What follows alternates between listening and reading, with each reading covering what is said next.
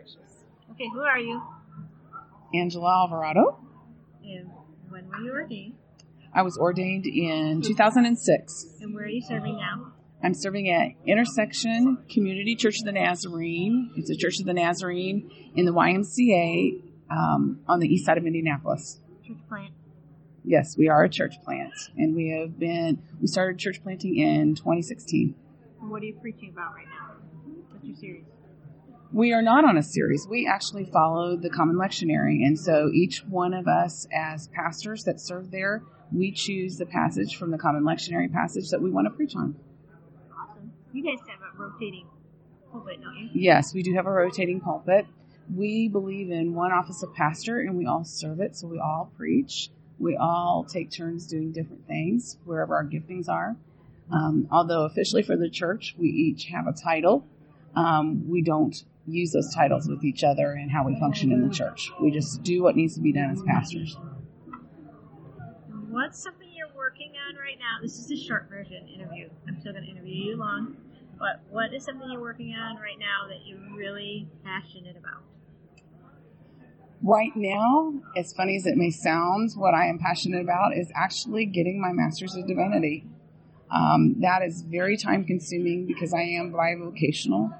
And so I'm having to run my business, do what ministry I can. But right now my focus and my ministry is to learn and to be a student, a Master's of Divinity student for this season of my life. That's exciting. Mm-hmm.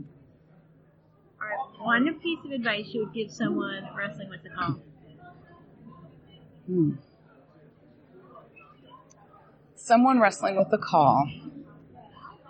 Of course, everyone will tell you to pray about it, and that is definitely something you should do. But finding someone that you can talk it through with, to be able to wrestle with your doubts, to be able to pray over you and with you, to speak truth into your life of the giftings they see, I think that's the greatest way to get it nailed down for you, an affirmation of your calling, if you really are called, is to have that. And sometimes it takes more than one person. Some people don't know you as well as others. I would suggest talking to your spouse if you're married, or to a family member, but also someone who has walked that path before you in ministry as well.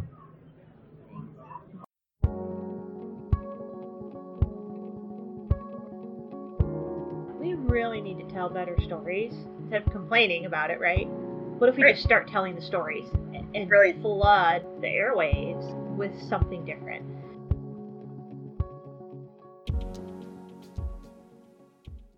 Hey, welcome to This Is Her Story. And it's been a few weeks since I attended the M19 conference, which is a leadership and missions conference for our denomination. And it's taken me a few weeks to process this experience. The next day after I came home from the conference, I felt bad. Well, part of it was because I had motion sickness from the plane, but there's also this part of me that felt like there's something wrong with me. Like I should be able to go to a 4-day conference and not come home and have to just spend the entire day reading. Although I was glad to hear that some of my extroverted friends were just as spent from the event. So if you've listened to the previous episode, you know what I'm talking about, being an introvert. But I think I just kept beating myself up saying, you should be able to go to a 4-day conference and not have to clear your schedule for the next 24 to 48 hours when you come home because you're just exhausted. And then about a week later, I was talking with someone. They were asking me about the conference and how it went. And this person has nothing to do with our denomination, and they're, I would say, maybe a nominal Christian. So I just told them it was a leadership conference. I didn't go into what it was all about. But so they asked how it went. And in a moment of just complete candidness, I said, I can't do 4 days of happy clappy. I like having a good time. Joy is the fruit of the Spirit. I get that. But I just don't know that we have been created by God to do happy clappy for 4 days, nonstop. And I think there's a reason that he created us to rest on the seventh day, and that the sun comes up and the sun goes down to signal our bodies that it's time to take a break. And I'm not really sure that the church is helping the world by insisting on happy clappy all the time. I mean, the fruit of the Spirit, joy is a fruit of the Spirit, but reality includes a huge range of complex emotions. And that there's validity in us experiencing the myriad, the full spectrum of our emotions throughout the rhythm of the week. And that we're not designed to stay up there all the time. Maybe it's why just as many Christians find themselves using alcohol and drugs and antidepressants and anti-anxiety medication, because somehow we've convinced them that if they're not constantly happy or constantly in a state of peace, that there's something wrong with them. And that we really need to embrace and be in touch with, acknowledge all of those emotions that we're experiencing. And then there's also this sense at the conference. So first of all, I want to say I'm not being critical, but I am giving a critique of the event, and this is my honest critique. Everything was magnified. As a matter of fact, we were so busy rushing from one moment to the next that I don't even know what I experienced, or at least it took me several weeks to be able to articulate it. And everything was magnified and maximized. So everything from the sound to the lights to the disco strobe balls to the quantity of information and options available. I think that there may have been value in offering a little more downtime or a little more reflection. I know they're trying to maximize the fact that you came so far and that you spent so much money, and so they want to offer you all of those things. But there's something to be said for enjoying the cycles of the highs, the lows, and the boring middles, and that it's okay to get bored every once in a while, even at a conference. So since I've done the critical part of the critiquing, let me share with you the 5 most meaningful moments that stayed with me from the conference. And so the first one, this is not necessarily in importance, but the first one I would say was Dr. Carla Sundberg's message. This is why it was meaningful to me. It was authentic, and it was birthed from a place of both joy and pain. So she had just recently lost her mother, and as a matter of fact, she was leaving right after that to go to the funeral. And there's something about it being birthed both in joy and pain that made it anointed and vulnerable. And if we need anything in the church these days, we need to be authentic and we need to be vulnerable. The second one would be Ed Stetzer.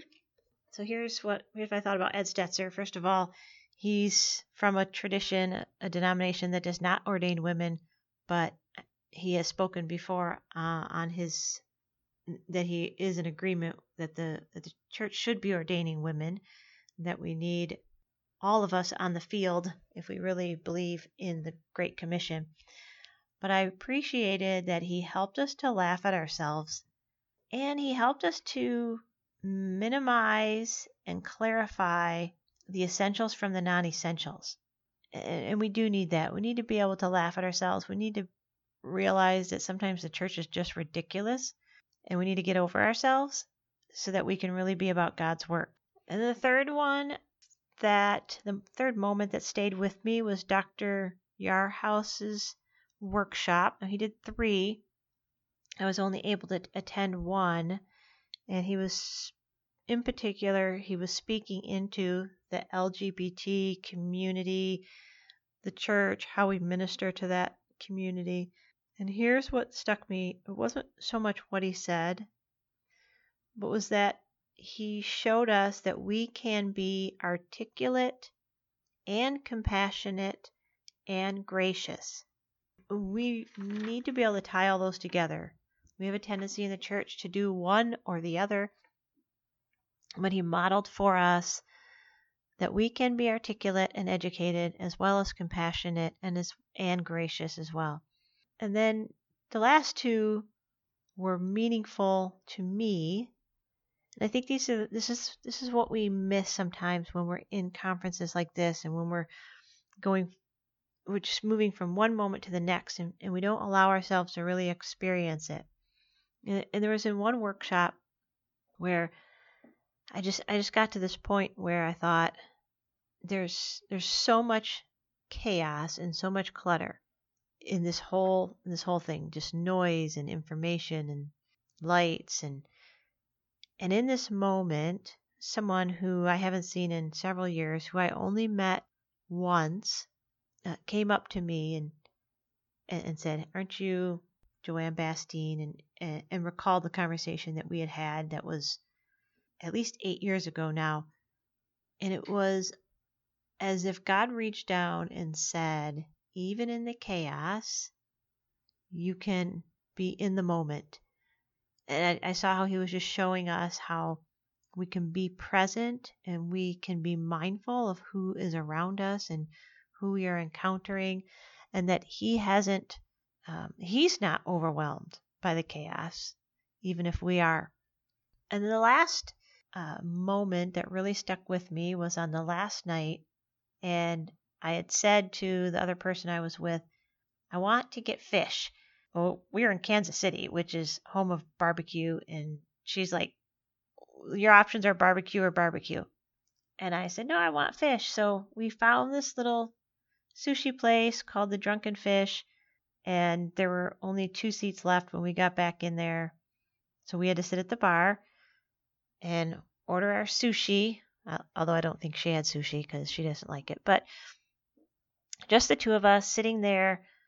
There was a lady sitting next to us on the end who struck up a conversation with us, telling us about Elton John being in town, and that's why there were no places to park and no places to eat. And they told us about the blue lights on the trees and where we could walk over here to see these things. And I had no intention of actually taking her up on any of her suggestions, but just the moment of being there and listening to her share this information about her area and where she lived and her neighborhood. And there's something genuine and holy about being in a moment and just being present that made it unique and made it memorable. And that maybe we put too much emphasis on how loud and how fast and how grandiose it has to be, and that when we're in the moment and we're present and we allow God to be there with us, that even the seemingly trivial and boring stuff can become some of the most profound. And that moment, as we walk back to our hotel and we're getting ready to finish up the last of the conference, and I thought it was probably the most powerful moment of the whole 4 days, because we were just there and enjoying everything about it. And we weren't thinking about how it could be louder or better or bigger, just enjoying what was there with us in that moment. And so maybe in a sense, the whole conference was powerful for me in the sense of I came home appreciating a little bit more the lows and the boring stuff.